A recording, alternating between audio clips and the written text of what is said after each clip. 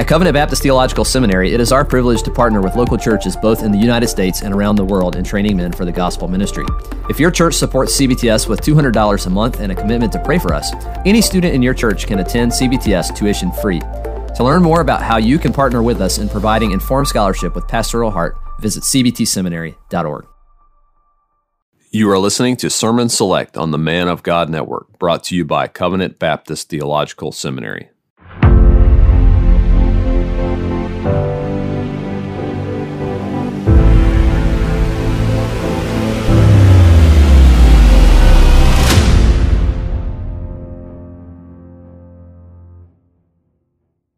You want to take your Bibles now and please turn with me to the book of 1 Timothy in chapter 3, verse 8. If you're using the Pew Bible, this is found on page 992. So we continue then our study of Christ's revelation through Paul about how one ought to behave in the household of God, which is the church of the living God, a pillar and buttress of the truth. We've already seen in chapter 1 that Christ's church is to hold fast to sound doctrine that's in accordance with the gospel. It's a responsibility given to the church that includes fighting against false teachers and false teaching. Any doctrine that's other than the gospel of Jesus Christ, as well as including the important positive proclamation of the one and only gospel that truly saves, that truly transforms. The good news of Jesus Christ, the only Savior of sinners. Then in chapter 2, we're reminded as the Church of Jesus Christ that we are not sufficient in ourselves to do these things. And therefore, our first priority as a church is to pray. An act of dependence upon the Lord. That as a church, we are to pray all kinds of prayers for all kinds of people. And that as we worship and learn in the church, men and women are to pray and serve according to God's design with all holiness, reverence, and yes, self-control. Then when we came to chapter 3 last week, we saw that Paul gives specific instruction on God's design for leadership in the church.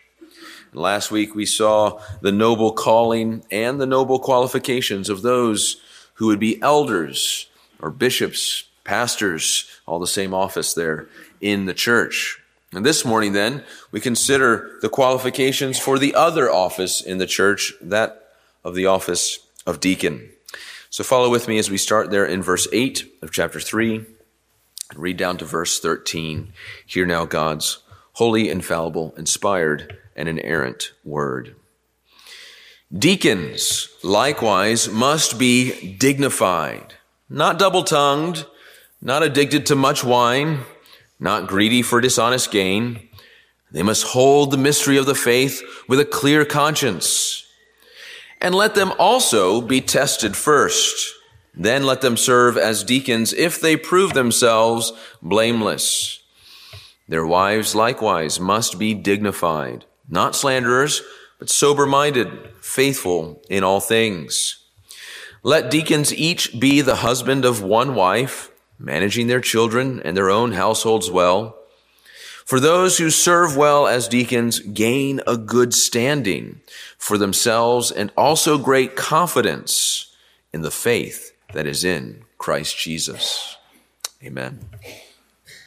Let's pray together again.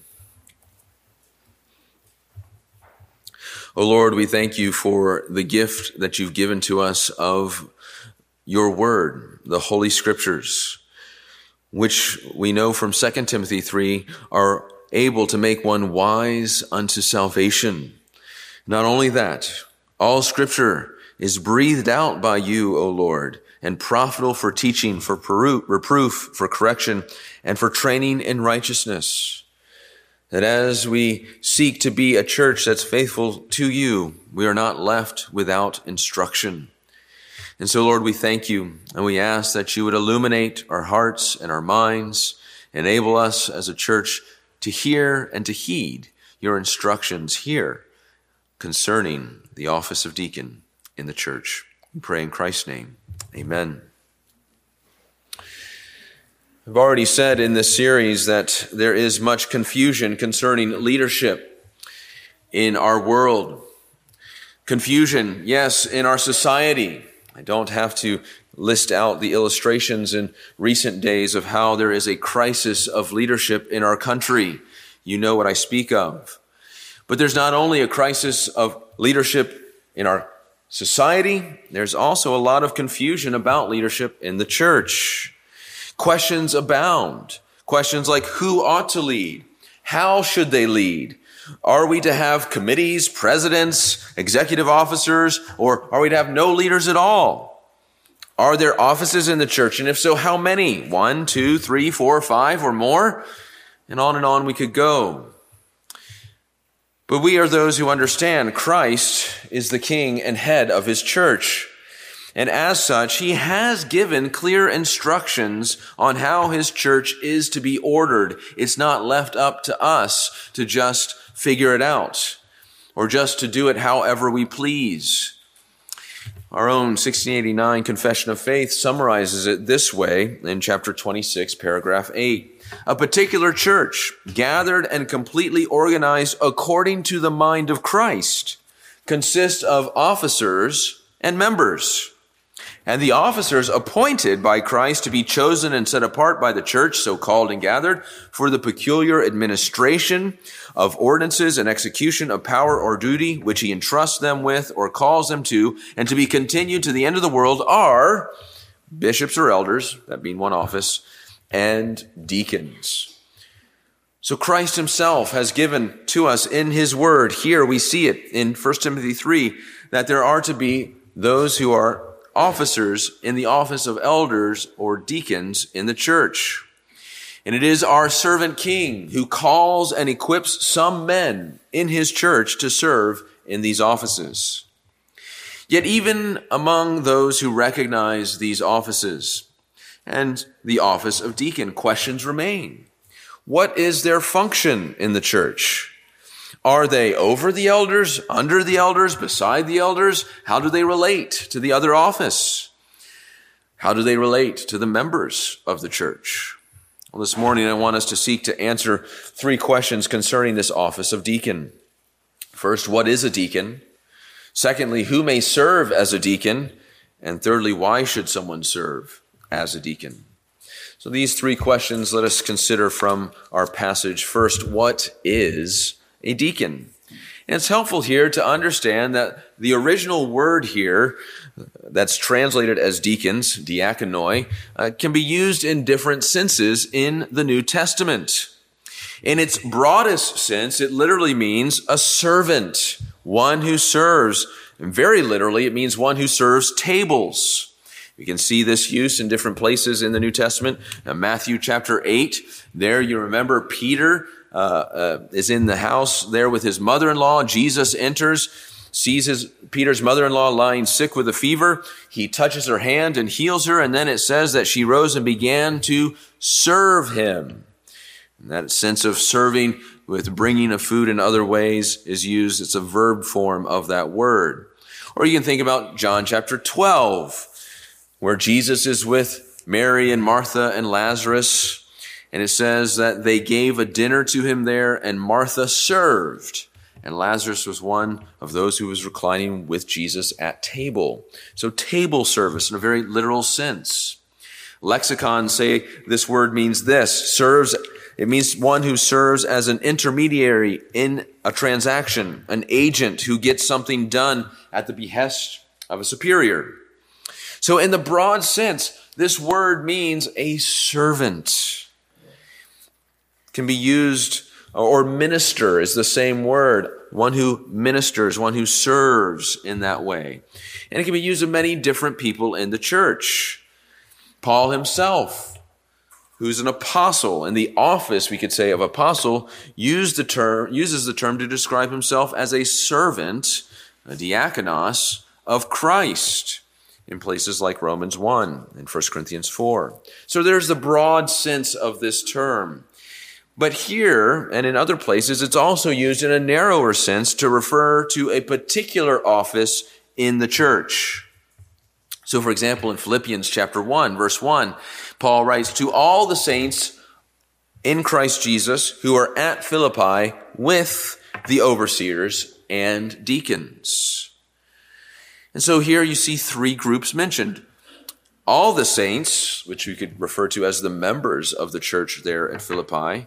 And then within that membership, there are those who are overseers, or we could say elders, and deacons. So the word is being used of a specific office in the church. And that's how the word is being used here in chapter 3, verse 8 of 1 Timothy, in the narrow sense of a particular office in the church. Now we need to understand this idea of office. It means you've been given something officially, and that is you've been delegated a measure of authority. All authority in this world comes from God, the one who has all authority, and Christ who has all authority in heaven and on earth. But then some of that authority is delegated to those who are to serve those whom they have authority over. And so the idea of office entails this idea of delegated authority from Christ, which in God's economy means authority to serve God's people. Remember, leadership in Christ's kingdom is always servant leadership. It's not like the world, which seeks to lord it over others, but it is that which is like Christ. And that's why Christians in the past spoke of deacons as those who serve three tables, so to speak.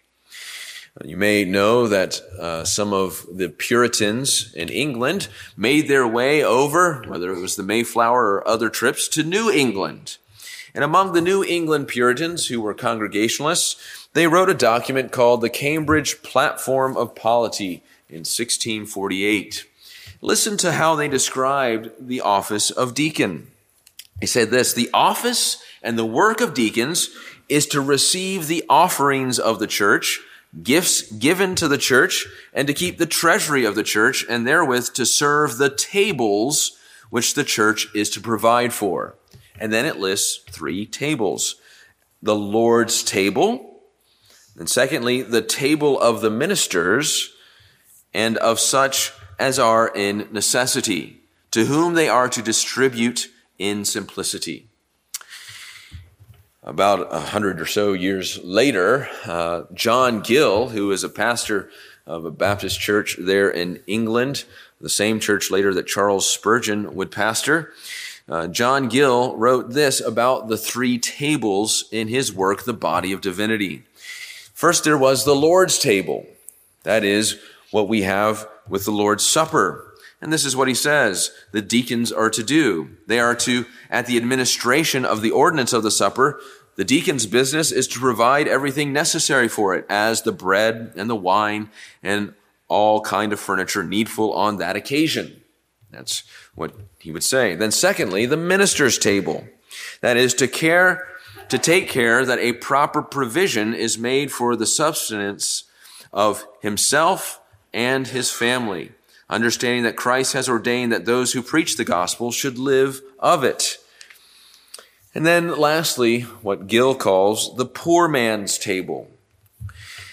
And he says this: "It was an apostolical order given to the churches that they should make a collection of the poor for the poor saints on the first day of the week, which collections, and those made at the Lord's Supper, are to be received by the deacons with whatsoever gifts may come into their hands, and to be distributed to the necessities of the saints."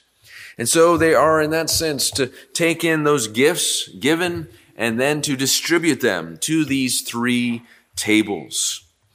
And this idea is confirmed by what we read earlier at the instituting of the first deacons in Acts chapter 6. Just consider with me again what we read there. Consider the situation. There were those who were in need, in necessity, widows, not being cared for. What was the solution? The solution was a division of labor. Priority was given for the apostles and the elders, we could say, for the work of prayer and the ministry of the word, that they should be able to focus and concentrate on these things, and yet to not see among the church neglect in the care of these widows.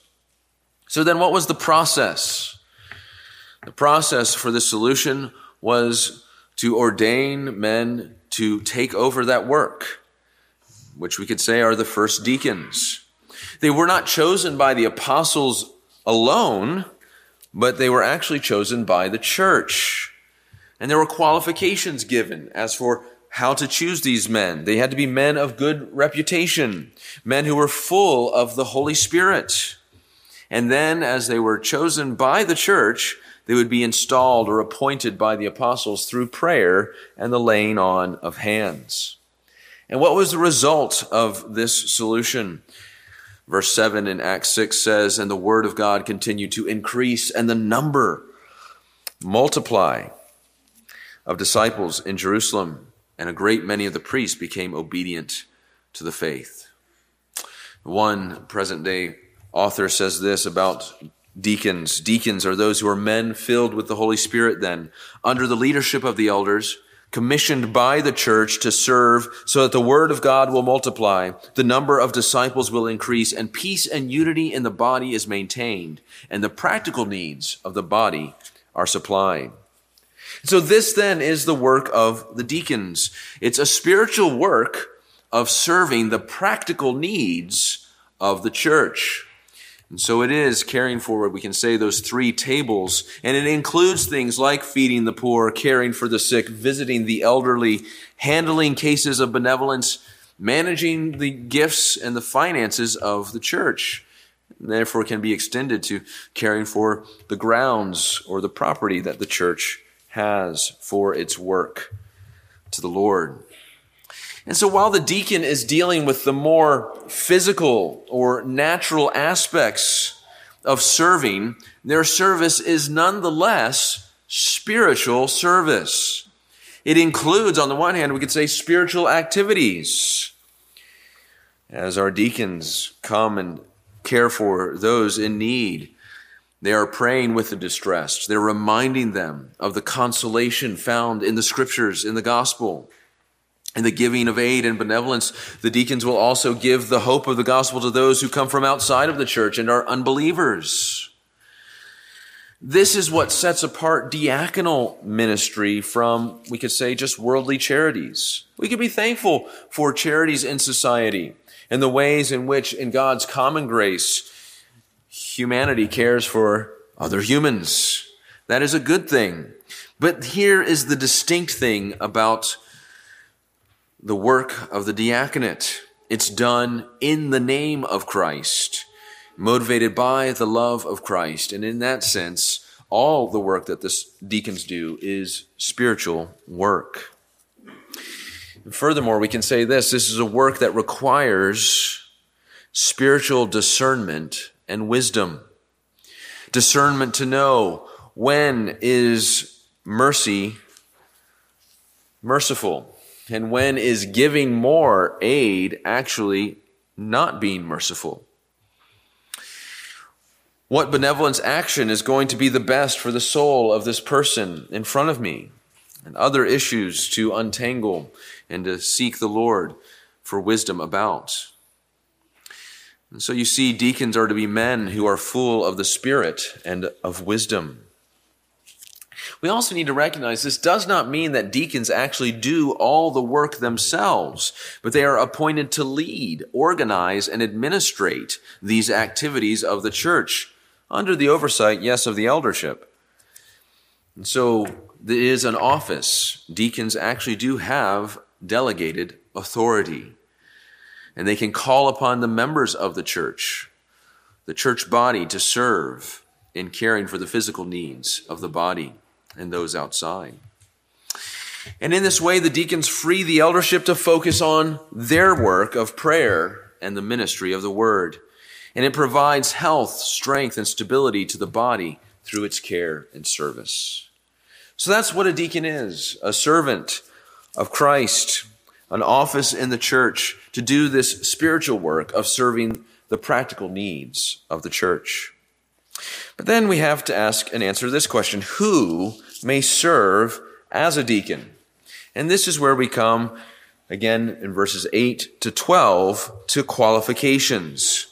And as we read through them, you'll see they are similar to the qualifications of elders, and yet there are a few notable differences. And so once again, let's consider them in groupings in these three areas of a man's life: his personal life, his spiritual life, and also his family life. What are the qualifications then concerning his personal life? And that's what we see there in verse 8. Deacons likewise must be dignified, not double-tongued, not addicted to much wine, nor greedy for dishonest gain. So the first is they must be dignified. It's a word that means not that you're someone who's hoity-toity. No, it means someone who is worthy of respect. It could also be translated in that sense, serious. Or we could say that it corresponds to the qualification for elders to be respectable. In verse 2, it's one whose conduct and attitude wins the admiration of others because it is worthy of respect. But then secondly, he must be one who's not double-tongued. Obviously, it doesn't mean that he grows another tongue, but it's talking about sincerity. Someone who's not given to double talk. In other words, they're not someone who speaks out of both sides of their mouth. A deacon must be honest. He must be consistent. If he says he's going to do something, he follows through and does it. This corresponds then to the qualifications of an elder who must be self-controlled and not quarrelsome in verses 2 and 3. And then thirdly, he must be one who's not addicted to much wine. That corresponds, of course, to verse 3, an elder is not given to drunkenness. Of course, that doesn't mean that a deacon never drinks any alcohol, but if he does, it's always done in moderation. And then lastly, concerning personal life, is not greedy for dishonest gain. That corresponds to how an elder in his personal life must not be a lover of money. And this, of course, is vitally important in the diaconate, for it is their charge to care for the finances, the gifts, the offerings of God's people, to both collect and distribute them. It's a sacred trust. And if he's greedy for dishonest gain, then there is that great temptation to steal from God and his people. And so these are the qualifications concerning his personal life. But then it must go on to the qualifications concerning his spiritual life and abilities there in verses 9 and 10. The first thing you'll notice in verse 9 is it says that these deacons must hold the mystery of the faith with a clear conscience. Now here's a difference then with an elder. An elder must be able to teach, it says in verse 2. Able to both positively proclaim, but also in that negative sense, also defend against false teaching. And that's not a requirement that we see of the deacon. Now, that doesn't mean that a deacon could not teach if they were so gifted. You maybe think of Stephen and Philip that we saw in Acts chapter 6, set apart as deacons. And yet you turn later, Acts 7, Acts chapter 8, and you'll find Stephen and Philip teaching. Partly that is because they also serve in the capacity as evangelists. But the point is, the office of deacon does not require a deacon to be apt or able to teach. Nevertheless, he must be one who has a firm grasp on the mystery of the gospel. The mystery.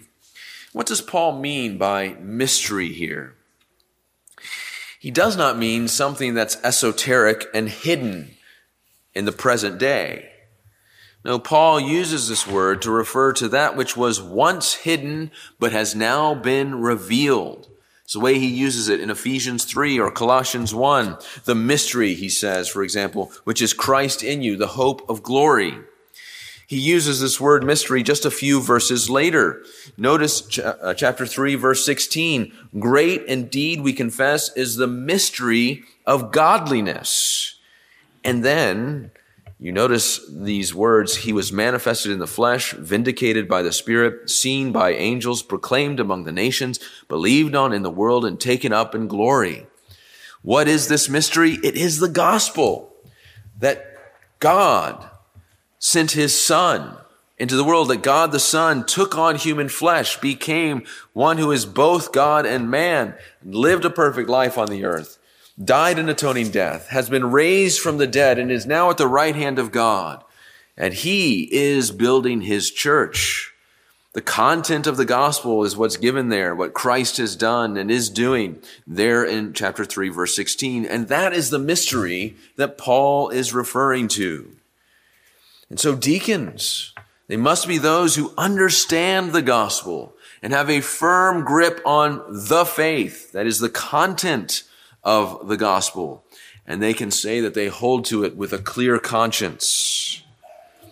So that is the spiritual requirement, qualification. But also, we notice what it says in verse 10, where it says, "And let them also be tested first. Then let them serve as deacons if they prove themselves blameless." Now recognize this word blameless, it doesn't mean perfect, but it is the same idea as we saw in above reproach in verse 2 for the elder, that no charge could be laid against him. This idea as well of being tested corresponds to what we see in verse 6 for the elder of not being a new convert or recent convert. That is a newly planted Christian, so to speak. But what does it mean to be tested? We need to recognize it's not only that a man shows a heart for service in the life of the local church and faithfully serves in various ways. Certainly that is part of it. But this word test has a specific meaning. It means this: to make a critical examination of something, to determine genuineness, to put to the test, to examine. In other words, a man is to be examined first according to the qualifications that have just been listed. You notice the language there in verse 10 as well. It says, "And let them also be tested first." The implication is that those who would be elders also are to be tested, examined. According to what? According to the qualifications that are given in this very passage. And so there is to be an examination of a man. It's examined. The elders and the deacons, those who would be examined. It's like what we saw in Acts chapter 6. It's a process that's led by those who are in the current leadership of the church. The process led in Acts 6 was led by the apostles who were leading in the church at that time. But it also takes into account the feedback of the whole congregation. The apostles gave the church qualifications and told them to select from among themselves. And so there's feedback from the whole congregation. That includes input in the midst of the process of examination, as well as a kind of culmination in the congregation, in our polity, voting to affirm that, yes, we believe Christ has gifted and called this man. He meets the qualifications given in the Scripture. So we have to ask this question when a man is being put forward. Has Christ given this man the gifts? Has he given him the graces here and so made him qualified? So those are the qualifications concerning his spiritual life and abilities. But then there's also qualifications concerning his family life. And what do we see here? This is verses 11 and 12. You'll notice verse 12 first. It says, "Let deacons each be the husband of one wife, managing their children and their own households well." As we said last week, this phrase, the husband of one wife, it means to be sexually faithful. One who is living with his wife, if he is a wife, according to the Scriptures. If he's single, one who is remaining sexually pure in that way. That's what the qualification means. And then he goes on to say he must manage his children and his household well. That corresponds to what we saw in verse 4 concerning the elders.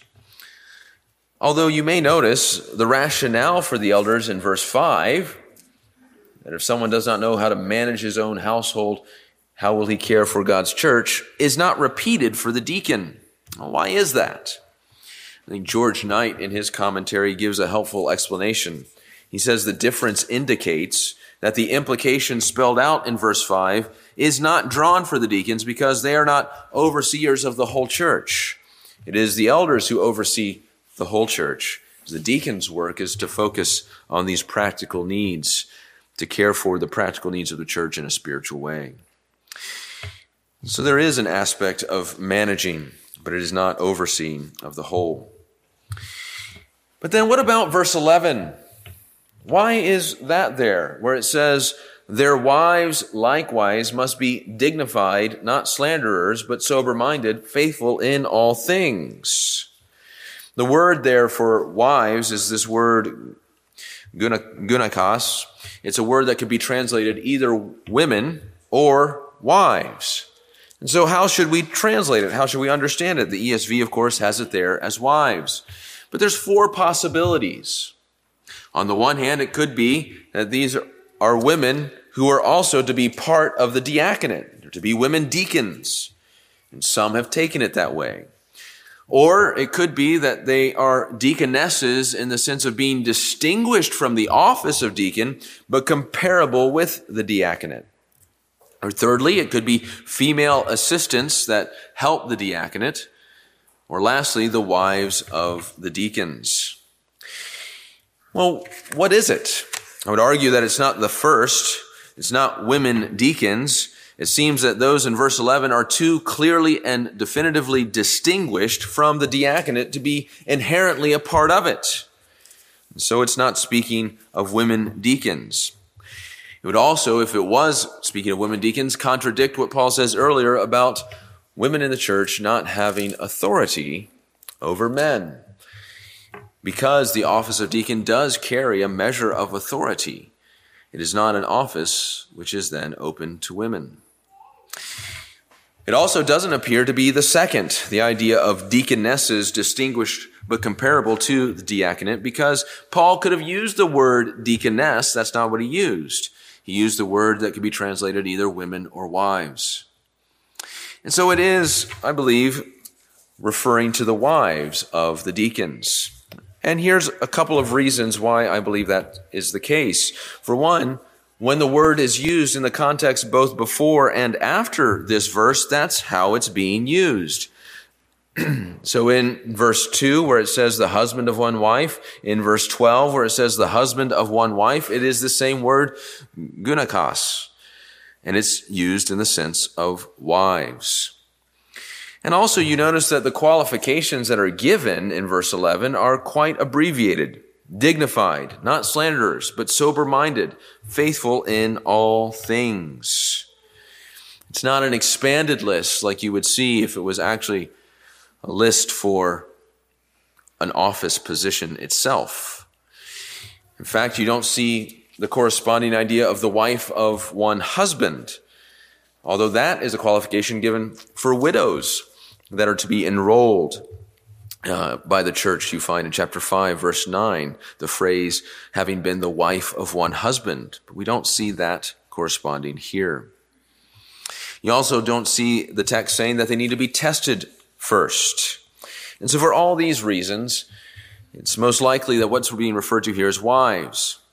Now there's one other possibility, and that is it could possibly mean those who assist the deacons that are not necessarily their wives. That is, other women in the church that come alongside and assist them. They don't have the office, they don't have that authority, but the deacons ask them to assist. This is the position, for example, of William Hendrickson, who says that the deacons would need to make sure that the women that assist them are women that meet these kinds of qualifications. And it's certainly true. There are cases where it's wise for a woman to be involved in giving aid or help to another woman in the church. For example, a woman who is ill and in need of certain care. It's a reminder to us then that deacons do not do all the service themselves, but they exercise authority in administrating and organizing the body of Christ to serve. And certainly we see women in the New Testament serving the body of Christ in a variety of ways, like Dorcas or Lydia or even Phoebe. And so this then is the qualifications, those who can serve.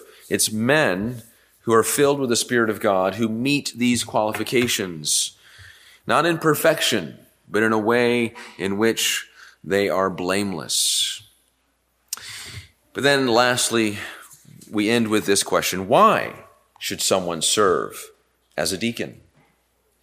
And this is where we see the encouragement given in verse 13, that there are great rewards for those so called and who serve faithfully.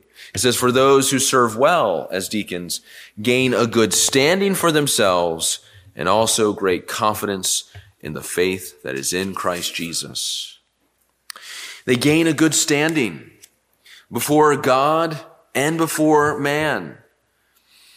That fits with the whole concept of a servant leader and the servant leader ethic of Christ and his church. Jesus himself said that he came not to be served, but to serve and to give his life as a ransom for many. And he says that those who are last are those who will be first, and the first last. That the greatest among you will be those who are your servants. And so you have the greatest standing in that sense as a servant before God. But not only that, you gain confidence in the faith. That is, through this service and what God opens your eyes to see in the midst of that service and to experience his Spirit empowering you for that service, you grow in both the assurance of your faith and in boldness in the faith. Phil Ryken says it this way: assurance of faith does not come through mere introspection, but through service. It's as our faith is being exercised, faith working through love, Galatians 5:6 says. Yes, the work and service of a deacon can be difficult, but that service itself is a means of growth, of sanctification, and of great joy. Could it be that Stephen and Philip, it's through their service of caring for the widows that they grew in their faith to such an extent that Stephen becomes the first martyr of the Christian church? Philip grows in such boldness that he also becomes an evangelist to proclaim the gospel there in Samaria. So you see, there's great benefit and reward to the one who serves faithfully in this office.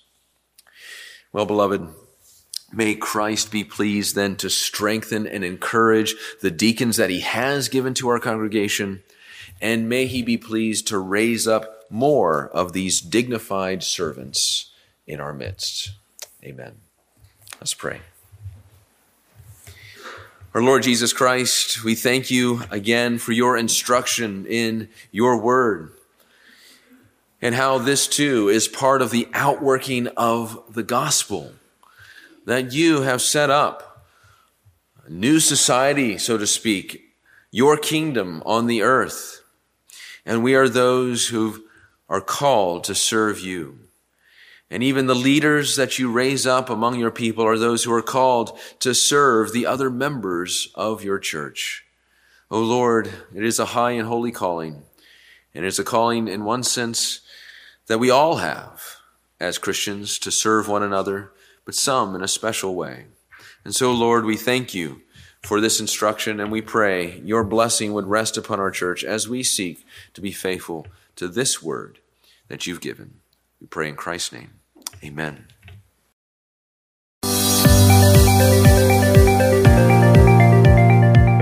Thank you for listening to this week's Sermon Select on the Man of God Network, brought to you by Covenant Baptist Theological Seminary.